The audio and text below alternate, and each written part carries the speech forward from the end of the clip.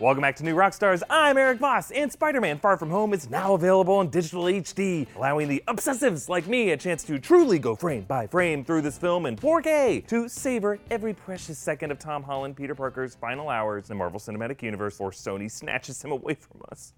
One of the craziest Easter eggs I've been catching in my rewatches concern Mysterio. Not just Quentin Beck, but the true Mysterio, since let's be honest, it was a team effort. Quentin Beck, along with former Stark Industries cohorts William Ginter-Riva, Guterman, Janice, Victoria, all these folks shared an impressive ability of blending in and hiding in plain sight. Like, these villains were under Peter Parker's nose the whole time, infiltrating his summer vacation and coming striking distance of ruining his life. Hell, you could even say that by the post-credits scene, Team Mysterio truly did win in that regard. Along with Infinity War, Far From Home is the only MCU film to end in utter catastrophe for the hero. I mean, sure, Ragnarok ended with an entire home planet getting destroyed, but it felt like a positive note. Now, one of the deleted scenes from the Far From Home extended cut showed Team Mysterio in their London disguises as Beck made a phony phone call to Nick Fury from their bunker. It was hilarious. Each team member's wearing goofy costumes as tourists, bicyclists, and like the costumes they wore in that Prague bar, it reminds us that these conspirators are freaking master of disguises. And if you were looking carefully, they're hiding